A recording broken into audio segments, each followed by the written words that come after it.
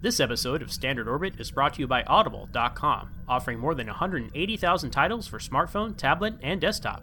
To get a free audiobook of your choice and help Trek FM at the same time, visit audibletrial.com/trekfm. And also by Enterprise in Space, an international program for the nonprofit National Space Society.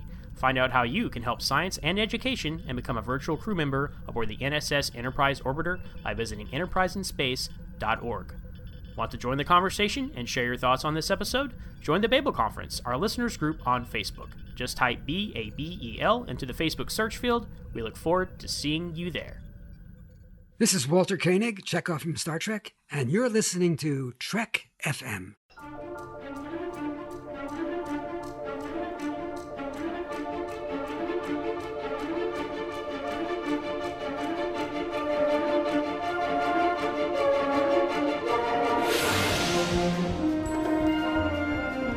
Risk is our business. It's like nothing we've dealt with before. My golly, Jim, I'm beginning to think I can cure a rainy day. I can't change the laws of physics.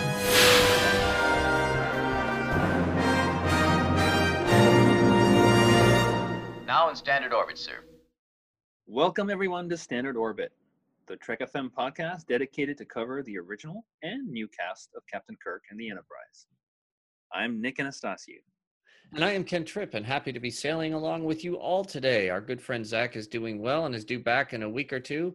And in the meantime, I've been fortunate to have Nick with me again this week. So how are you doing, sir?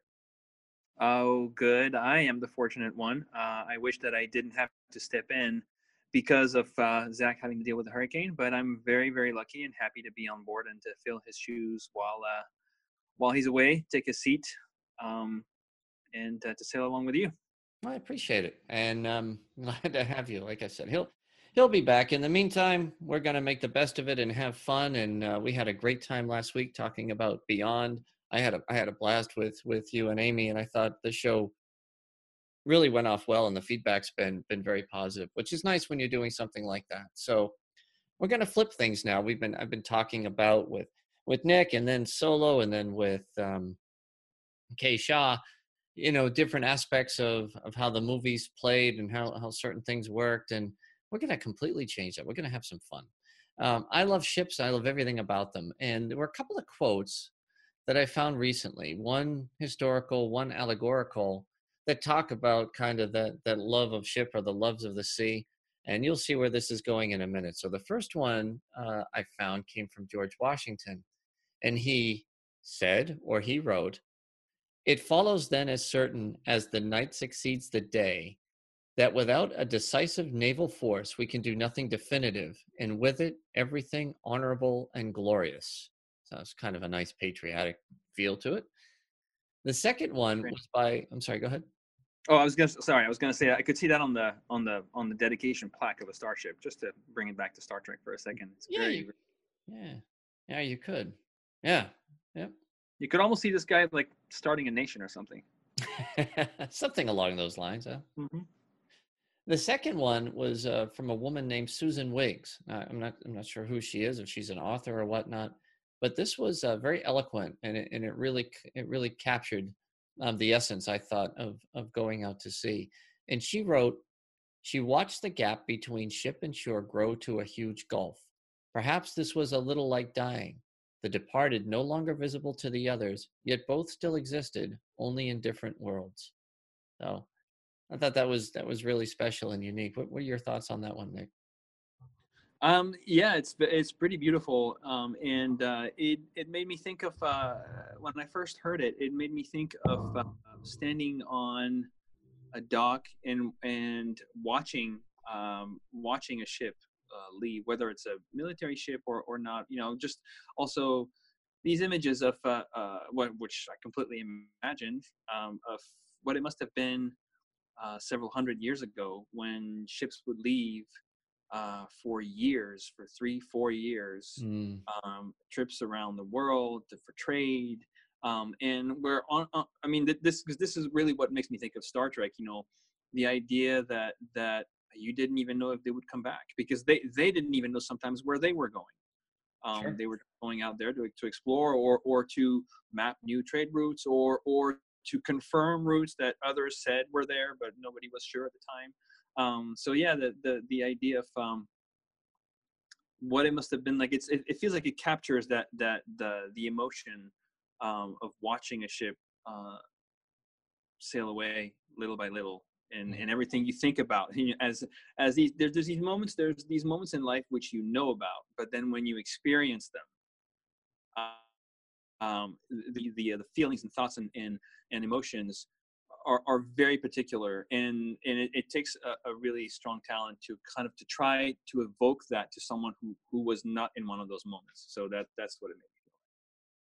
Yeah, it was unique. It really caught me, and glad I captured that. Thank you, Susan. I hope I'm gonna find out more about Susan Weeks. Anyway, uh, the other day I was traveling home. I was on another business trip, and I was walking through an airport in Columbus, Ohio. Now, I know a lot of you people are jealous that you don't get to see exotic, wonderful places in the world like I do, but Columbus, Ohio, man, it's pretty cool. All right, it was okay. Anyway, I was thinking about for whatever reason, when you walk through airports, whatever, your mind wanders, and I was thinking about when I was a kid, and I used to watch Jacques Cousteau, and I loved watching him, and I loved everything about the ocean, and in watching him and the crew explore the oceans and the sea life, and his ship, the Calypso, I actually saw personally up close and personal. It wasn't very small too. It was amazing because in the TV show it seemed so big. When you see it in person, it was really very small. And it's hard to believe he sailed the entire world in that vessel. But I saw him in Boston Harbor during the bicentennial celebrations, and it hit me with all the talk about Starfleet being quote unquote explorers, and they are. Why didn't they ever name a ship the Calypso? And hence this subject. And this subject is, what would you name a starship, right? That hasn't been named for. But more interesting that when I was thinking about this and I sent this idea to Nick and I told him what was behind it, he had a response that absolutely blew me away. So I'll let Nick tell you what he told me after I told him about the Calypso. Well, I mean, you blew my mind away because I, you know, I immediately jumped on my texting machine and basically was, told you, um, yeah, when I was a kid, when I was little, between the ages of 4 and 7, I was a huge Cousteau fan. My dad and I, my whole family, my mom too, we would watch his show religiously every week. My dad still has the entire collection of books, the Cousteau Encyclopedia, where he published his research and studies, volume by volume. They're hardbound, leatherbound, and uh, and and I wanted to be a professional scuba diver on the Calypso, working for Jacques Cousteau. That was my dream when I was 5 years old. Like some kids will say, I want to be a fireman, I want to be a police officer. I wanted to be a diver for Cousteau. So that's what I responded to you right away, and I said, so what do you think that answers your question? But the thing that I didn't tell you at the time, which in a way is to me is what blew my mind even more, is that I did mention in my text that in fact I love Cousteau so much that I like to write on the side. I do little projects here, there, short stories or whatnot, and I've been working on this story for quite a while with a friend of mine that involves a spaceship that I named the Cousteau. And when you sent me that message, I had just gotten off the phone with my writing partner, talking to him about story points for this story, specifically related to the ship. And so we kept talking about the Cousteau this and the Cousteau that and the Cousteau this. And then I hang up and I turn around and there's a message from Ken asking me if I want to talk about Starship names, and you mentioned Cousteau and the Calypso. So it was meant to be, definitely. Yeah, it is funny when those things happen, and it's nice too because Nick and I have never met in person, and yet a couple of times now we've talked about things or whatever, and it's just kind of neat that from what are we 3,000 miles apart or whatever, you can get this connectivity, or you can be thinking about something, and then who knew the kind of impact that Cousteau had on your life and your childhood and whatnot. And there it all is, because he had definitely a big one on mine. My fascination with the sea started at a very young age, and a lot of it was because of him. Yeah, So, yeah. Synchronicity. Yeah. So now it gave way to this subject, and I thought it'd be a fun one, and I think we're gonna give this a shot of coming up with Starship names that haven't been done yet. And you know, the only ground rule we really had is we try to play with things that have only been on screen, whether it's TV or movies or whatnot, for a couple of reasons. One, I know there's been a zillion different Starship names out there through books, through video games, and since I've never played a video game, a Star Trek video game, I don't mean to say I've never played a video game. I played a Star Wars video game for 20 seconds with my kids. I got blown up 5 times, dropped the thing, never did it again. You're So you're lucky that Zach isn't on the air right now, because he'd be giving you crap about that. oh yeah, he killed me. Anyway, so it's just funny. But yeah, so I never got into it, and um, and that's fine. So for us, it's like, okay, we can come up with names. We can go from what I knew of the shows, and we did do a little research. Both of us looked up to make sure whatever names we chose weren't already on screen or mentioned before. So hopefully this will work. But if we look at the way starships were named, like a quick history, TOS, World War II was in the recent review mirror, and there were ships that were big stories and a big part of recent history, the Enterprise being the biggest one, especially aircraft carriers. And most of the TOS ships, but not all, but many, were named after those ships, some of them from British history as well, Revolutionary War battles.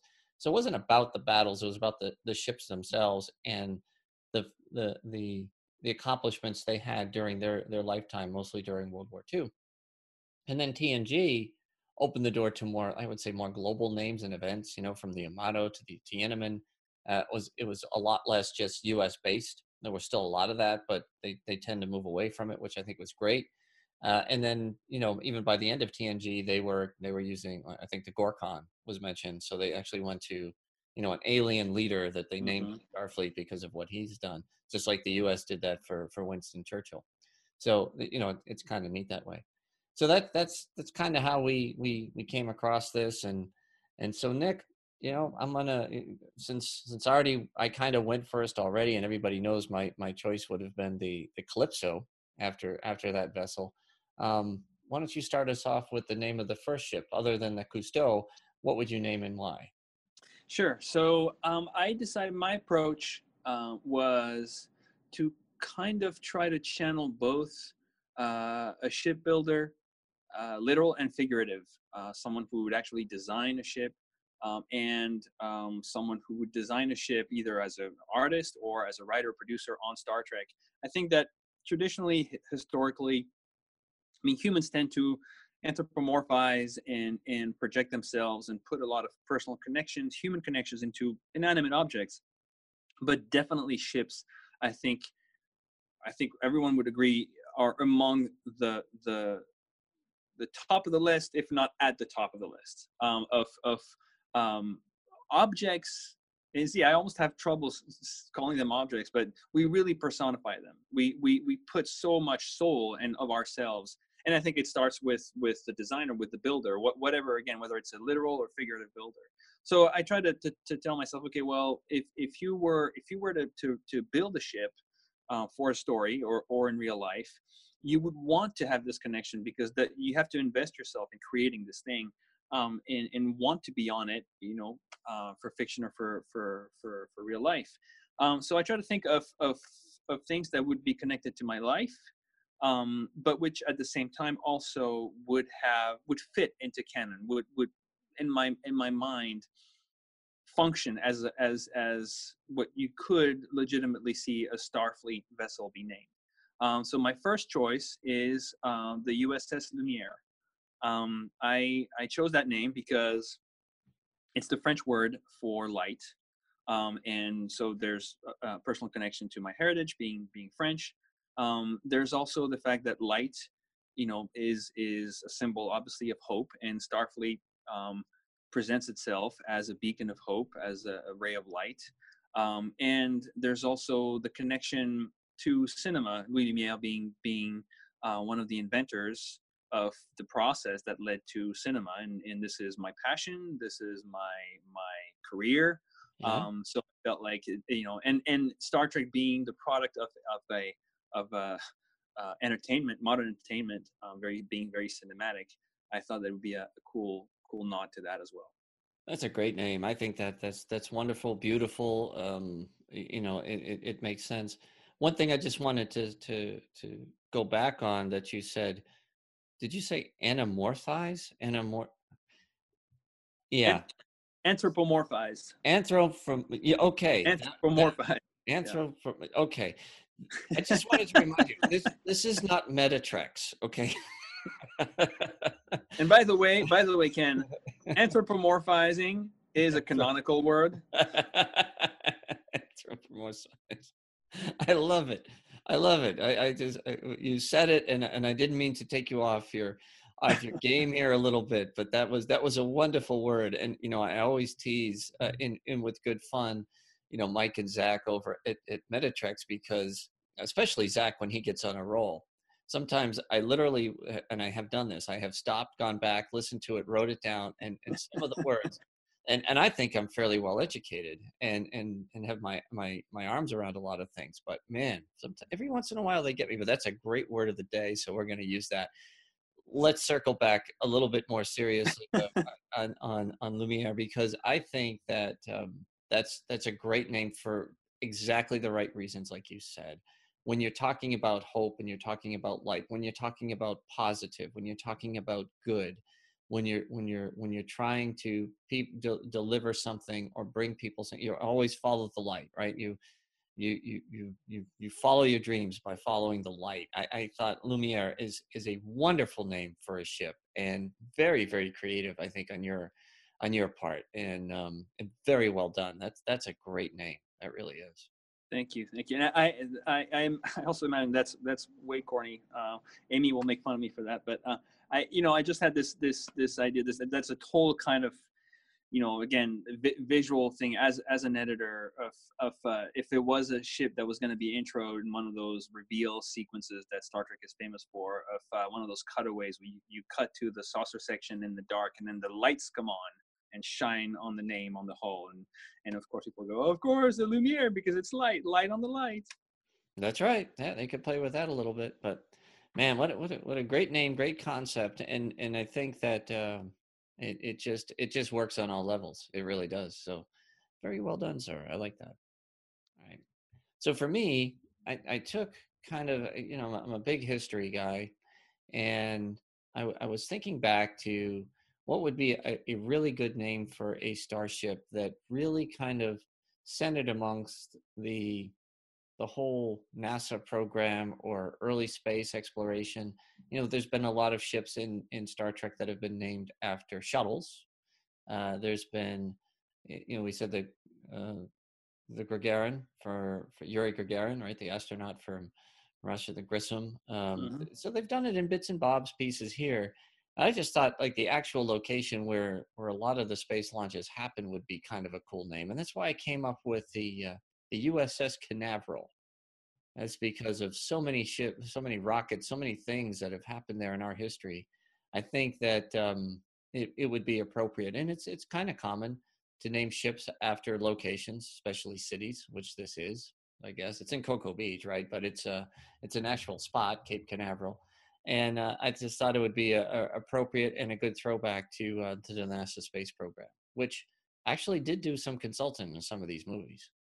Well, and that's a great name also, because like you said, remember I was mentioning earlier how the conception of a ship, the birthplace, and how we connect these moments, right, where the idea comes, where you first draw the plans, where you put it together, the shipyard. And I mean, Cape Canaveral, it doesn't get much more iconic and symbolic of a place that birthed, obviously, the launches, but is also it's the launch. It's a symbol of launching ideas, of launching hope, and a place that for a long time, at the apogee of the space program, the whole world would turn its eyes to as a symbol, not of American power, and that's one of the cool things, about some of the ideas that were around back then, but just as a symbol of what humanity could achieve.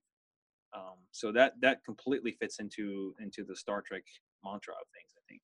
I think so too. And if you think about the moon landing in particular, yeah, they put the American flag there, but it was for all mankind, and I thought that was kind of a neat thing. It wasn't a nationalistic type thing. So there was a lot of pride in that, no doubt. Yeah. But Yep. I thought that was pretty cool. Okay. Are you ready for your second one, sir? I am ready, sir. All right. So for my second choice, I chose to name my ship the USS Alexandria. And again, there's kind of a mix of connections. On a personal level, it's both the name that inspired my son's name. My son's name is Alexander, and that's related to my father, so it's also connected to my dad. My father was born and raised in Alexandria, Egypt, and so it's a nod to him. And through that, I think we get to a couple of Star Trek connections. I felt like as we expand more into what you were talking about, the more modern, more not recent, but the evolution of Star Trek, when they started to branch off and wanted through the names of the ships to speak of a global outreach and have Starfleet be a symbol of something universal. I thought it would be cool to have a reference to a city in Egypt in the Middle East, and a city that had tremendous importance at its height in the ancient times. It was the repository of the Library of Alexandria, which was the biggest repository of knowledge in the world. Scholars, mathematicians, philosophers would travel to Alexandria to study the scrolls and documents there until the fire that destroyed it. And so I just felt like through that, there's also kind of a strong Star Trek connection of something that represents a global ideal, a universal ideal, and something that represents the pursuit of knowledge and also the stewardship and conservancy of knowledge. Trying to protect knowledge and store it and grow it for future generations. Yeah, I think that's pretty special too. And you come up with some great ideas, and Alexandria is still it's still a very relevant city. It's a very big port city. It was during the Roman days, and as you said, even pre-existing the empire, it was a center of learning and culturally that makes it so special because, Nick, when you come up with names like that, right, and it has varied meanings like it does for you, and you think about your dad and your son, I think that's pretty special.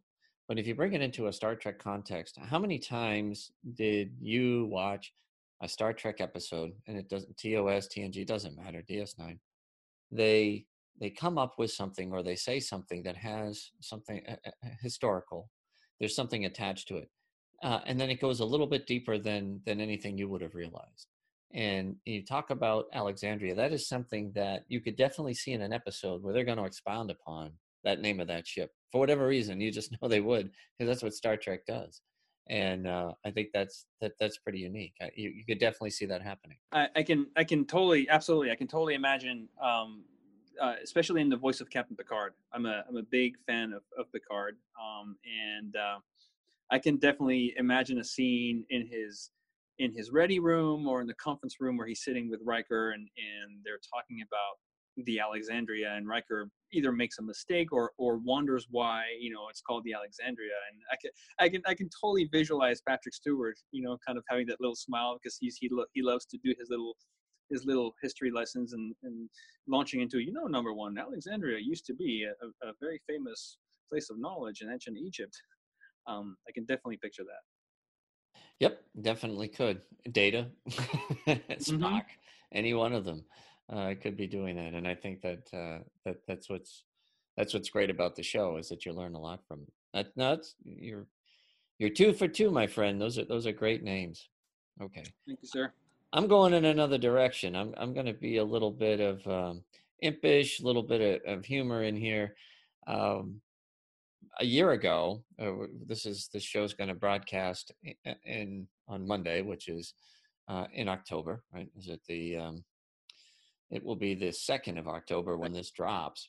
And last year we did a show based on a thread in the Babel conference.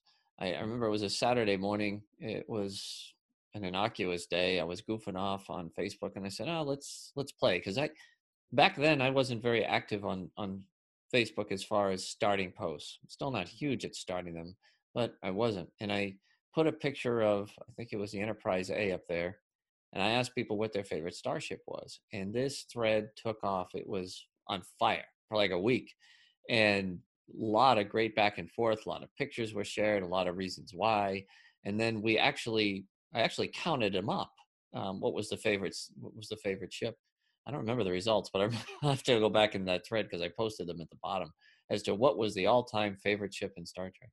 And I was thinking of that thread, and that birthed a show called Red Shirt Starship. And the reason we came up with the term Red Shirt Starship is we started talking about and I didn't know the name of this until we did the show, I have to admit, the Oberth class. Where the heck did they come up with the name Oberth? But the Oberth class starship, which was the science ship. You saw the Grissom in Star Trek 3, you saw the Tchaikovsky in TNG, you saw the Phoenix. And this ship always had a death. It just always wound up, burning, or in the case it became part of an asteroid. But at any rate, so I was thinking, well, what would be a good name for an Oberth class red shirt starship? And there's a good and bad. The good part is they were scientific research vessels, right? So, they could easily be in harm's way just based on maybe the dangerous thing that they were looking at, or, whatnot. And I was thinking from a science point of view, Skylab. When I was growing up in the mid 70s and late 70s, Skylab was all the rage when I was a kid. Astronaut stories, people going there. We took lessons on it in school. We had diagrams of how it was designed, how the astronauts got from one section of the lab to another, and that was all fascinating. It was the ancestor to the International Space Station, basically. That's right. That's right. Yeah. Much smaller, but it had big solar panels and had all these things. It was very distinct. And then the other big story was its decaying orbit and its fiery crash to Earth.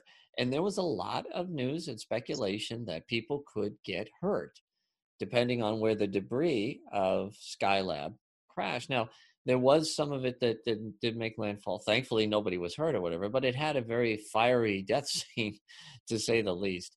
And that's why I came up with the name USS Skylab. I didn't come up with an associated NCC registry number. That could be fun too. But in this case, no, I just thought that would be very appropriate for an Oberth class starship.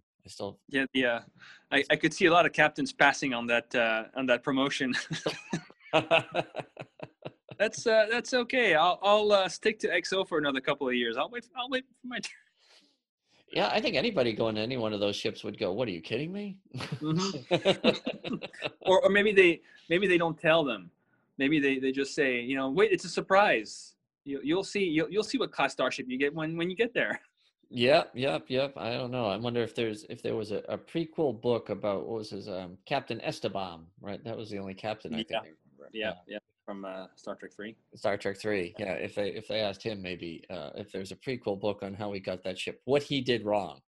Maybe it's one of those. You get an Oberth class promotion because it's one of those like promotion out of the way. We just really want to get rid of this guy. We can't fire him. We can't get rid of him. We can't demote him. I guess we'll give him an Oberth class. That'll probably take care of the problem in a couple of years.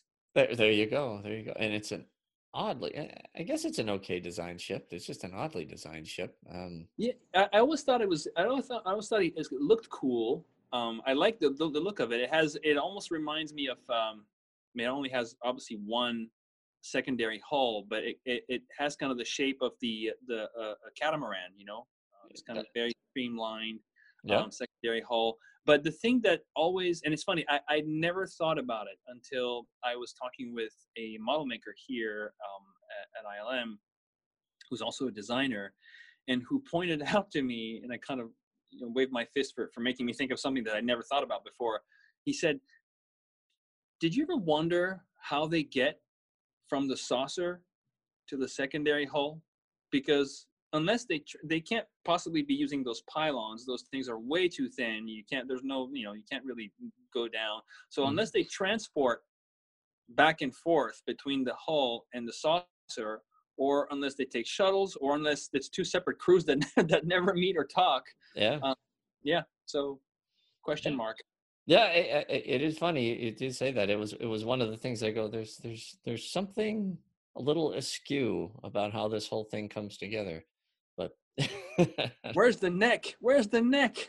yeah. I don't know if the nacelles contain elevator shafts next to the matter antimatter being injected into the engines. Yeah, And it the just engines feels are like attached to the saucer too. It is unique, but I like your sleek catamaran thought process there. That's pretty cool. Let's go on. So we've got the Lumiere, we've got the Alexander, we've got the Canaveral, we've got the Skylab. Of course, the first one I had was the Calypso, so that was my 3. So, you ready to bring us home with your final one? yes. Okay. And for my final trick, I'm going to pull a Jim Kirk and cheat a little bit. I'm going to reprogram the test to make it possible to fit my conditions. You can't do that unless you're taking a bite out of an apple. That's that. Well, I can. There, we have apple in the fridge. I can go Okay, get one. okay. As long as you've got one, that's okay, because you got to have Um, that cheat. I just hate to lose. Um, I see that. there's a well, I was initially I was going to name my my third and last ship, the USS Jonathan Archer. I'm a big Enterprise fan, and to me it felt like it would make sense that in the context in canonical Star Trek history, uh, if for you listeners who can't see, Ken is rolling his eyes right now. Um, but you know, I felt like it would make sense that he plays such a huge role in founding the Federation and being literally the first with a capital T Starfleet captain. Um, that a ship, if not the first big ship, wouldn't be named after him. But then I figured that it's such a cornerstone that I'm sure it's bound to have been done already in one of the books or a comic book or some ancillary material that I'm not aware of. So, but I wanted to kind of stick with that Archer connection and something that was close to the vest for me. And so I thought, well, what is, if it's not Archer himself, Starfleet would have probably asked him also as an honorary tribute to name a ship or a series of ships. And so I try to kind of, you know, say, okay, if I was channeling Jonathan Archer and I'm in my later years and they asked me to name some ships, what would I do? What would I choose? And so I started to think about what was close to Jonathan Archer, to his heart. And one of the things that was closest to him that we saw over the years was his dog, Porthos. Now, I don't know, maybe there is an explanation somewhere about the reason why Archer chose to name his beagle Porthos.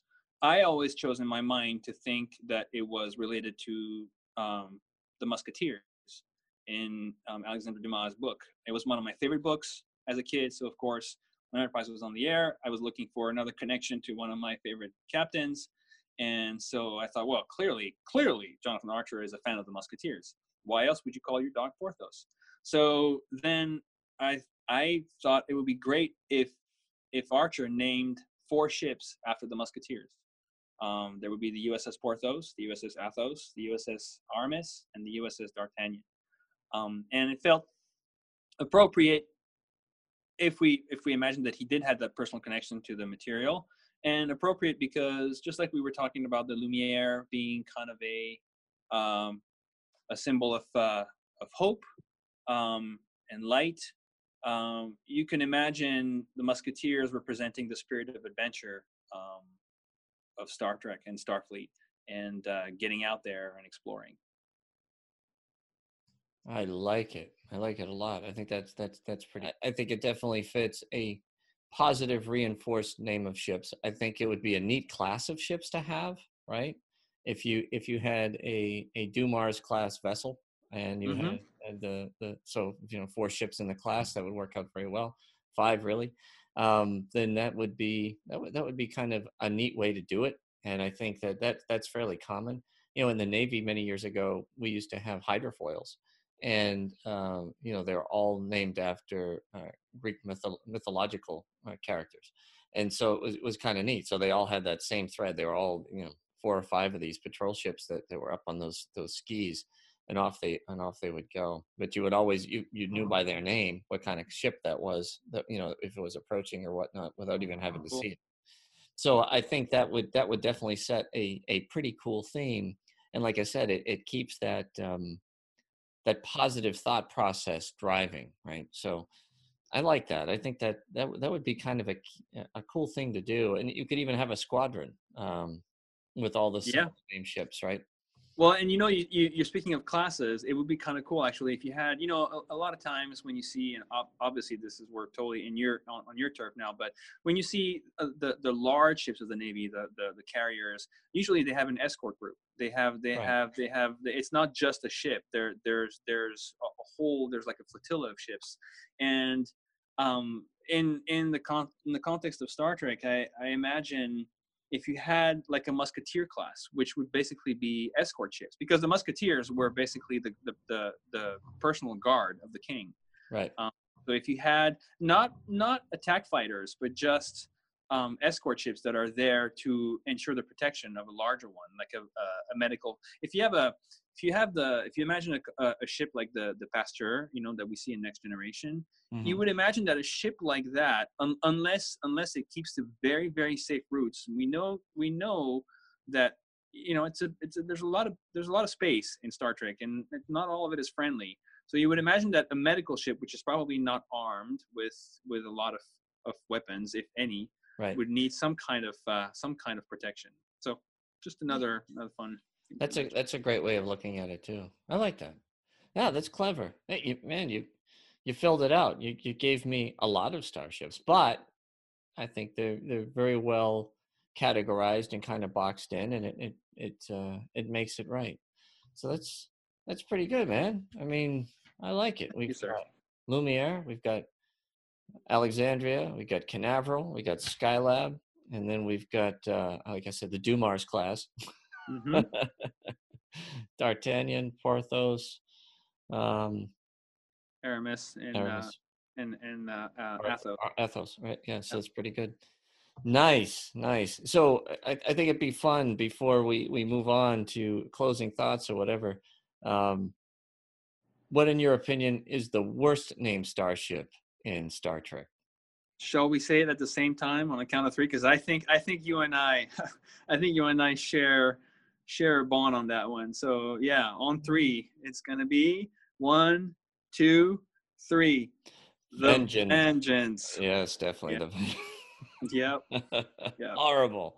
Absolutely horrible. It makes no sense, or rather, I should say, it makes too much sense for what it is. This is basically lazy writing, And if you think about, if you put it in wait for it, canonical context, it's it would be like the laziest, stupidest captain or engineer, whoever assigns that name, because if I can't imagine that anyone in Starfleet would condone a ship, to go out named that and represent Starfleet. And even if you go within the circles of Section 31 and look at which character epitomizes Section 31 most, I think it's Sloan from DS9, right? Yeah. Well, Sloan is all about.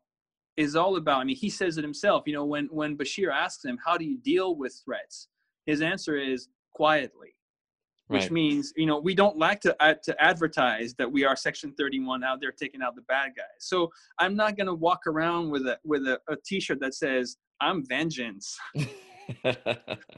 Well, can you imagine? I mean, even in in any kind of society, you like to have strong names, meaningful names. They don't have to always be projection of power, right? Enterprise has a great name to it, but it isn't like a name that inspires fear. It inspires respect. Or even if you had something like Victorious or something along those lines, which are all ship names, the HMS Victory, there's tons of names like that, but they come up with that. I hate it when it's it's the bad guy. You already know it's bad. It's already the evil ship. It's already the evil character, whatever. But from the perception usually of the person or the people that are on that side, they don't see themselves as the evil Right. ones, Right. right? So they're not going to name their ship Vengeance. It just, it'd be Protector or something along those Yeah. lines that would allow them to justify why the damn thing was built in the first place. And The USS Villain. yeah, yeah. I mean, that's always been a funny thing with me, right? It's like light side and dark side. I'm like, really? I mean, do the people on the dark side really think it's dark? You know? And it's just kind of funny to me when they go in that direction. But at any rate, so I think we're agreed on the Vengeance. So with that, Nick, any final thoughts on the names that we came up with today? I think it was a lot of fun. Thank you so much for thinking of the idea, and I think that it really, again, it's another, in something as silly or simple as a name. You see, I think, a lot of the power of what Star Trek represents, because it's about trying to elevate ourselves. And you were talking about, how we name ships and why we name them, and we try to find inspiration, things to elevate ourselves, to get to loftier places, things that will give us the courage to want to achieve, to reach for something higher. And when you're on a ship that's called the Enterprise, when you're on a ship that has some of the names we came up with, I think it makes you go deep inside, deep within, and then that helps you reach out further. And I think that's what Star Trek is all about. Star Trek is all about making us ask questions about what's inside, so that we can then go out and become better, go further.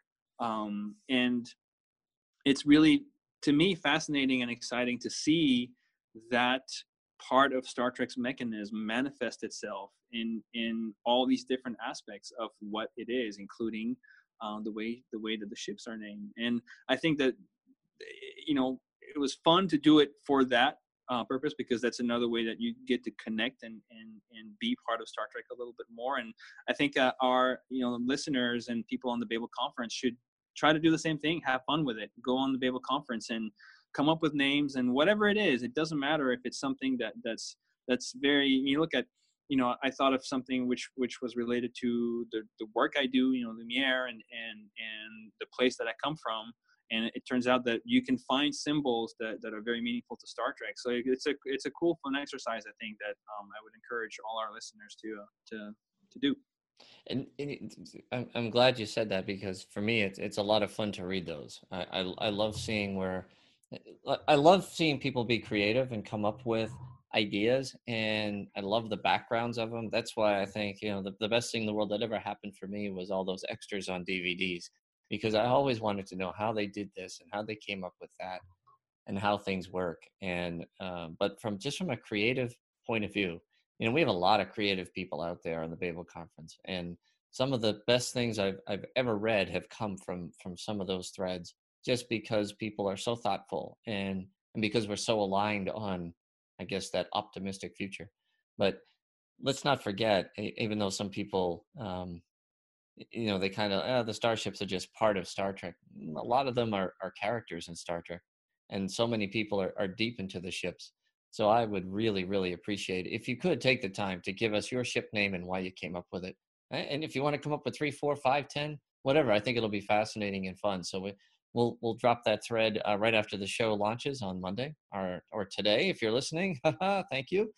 And so with that, I want to give a big shout out of thanks and appreciation to our associate producers.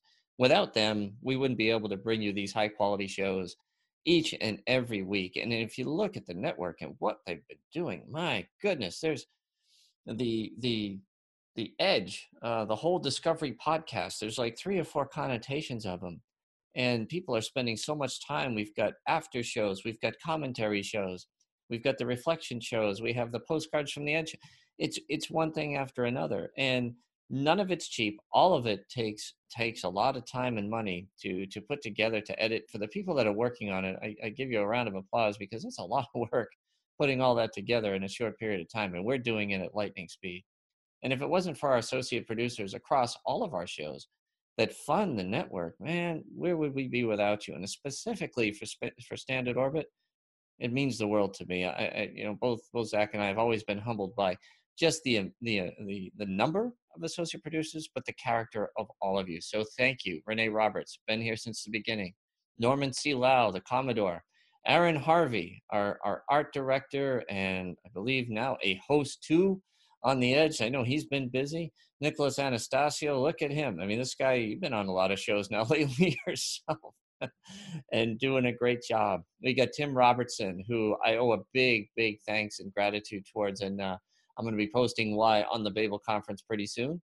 Richard Marquez, who not only is our associate producer too, but also does a lot of the publishing and helps me get this thing ready to go for Monday morning launch. So without him, a lot of these things, these shows wouldn't even be captured to get done on time. So Richard, thanks for all your help.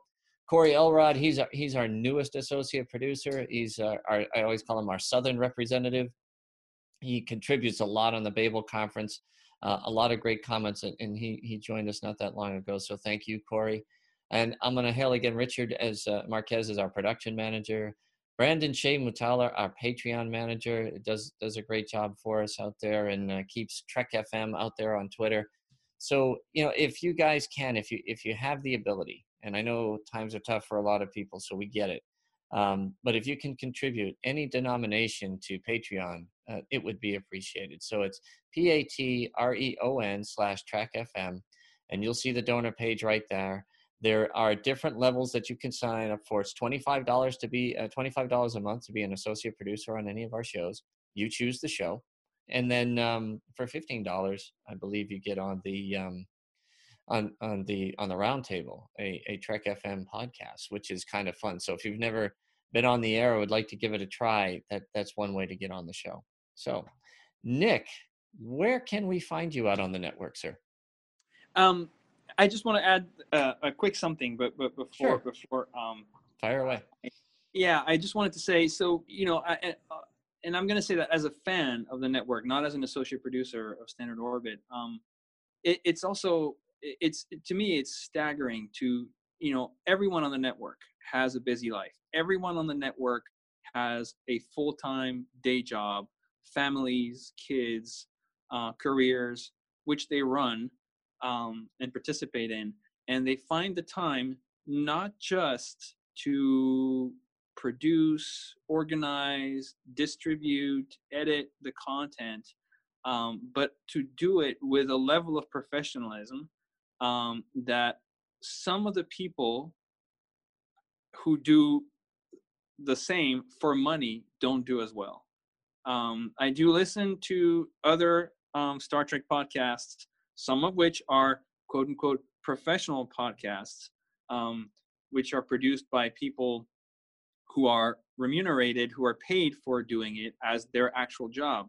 And they're not doing as good a job as you guys. So if you want to join the network, you're really joining something that is worth it, something that you can be proud of being a part of. It's not just kind of people goofing off. It's a big professionally run body of work that's really, really worth it. That's it. Stepping off my soapbox. It was very nice of you to say. Thank you. So you can find me on Facebook, just under my name, Nick Anastasio or Nicholas Anastasio, and also on the Babel Conference. I'm always there, chiming in here and there. Okay, and you can find me also on the Babel Conference. I'm definitely going to be involved in this week's heavily. I think I'm traveling until like Tuesday or Wednesday, so that makes it fun. And you can find me on Twitter. I am out there doing mostly just Star Trek stuff or responding to questions and things along those lines, or retweeting other shows on the network. And I'm at Boston SCPO. That's Boston Senior Chief Petty Officer. And Nick, thanks again for joining us today. It was, as always, a great time. I love doing shows with you. And I want to thank everyone out there for listening. And I hope that you join us again next time here on Trek FM for another episode of Standard Orbit.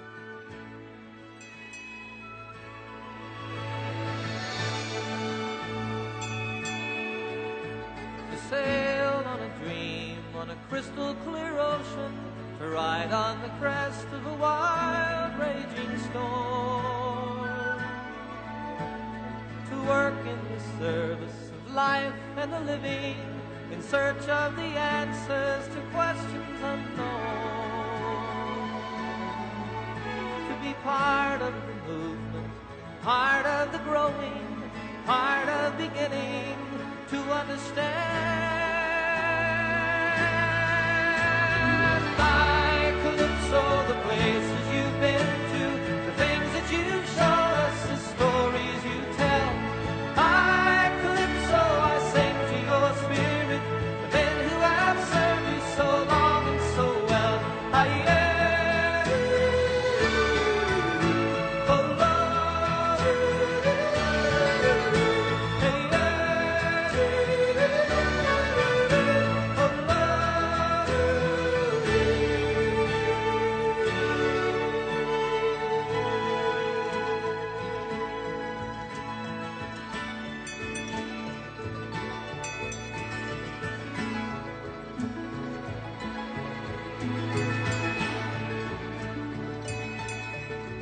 like the dolphin who guides you, you bring us beside you, to light up the darkness and show us the way.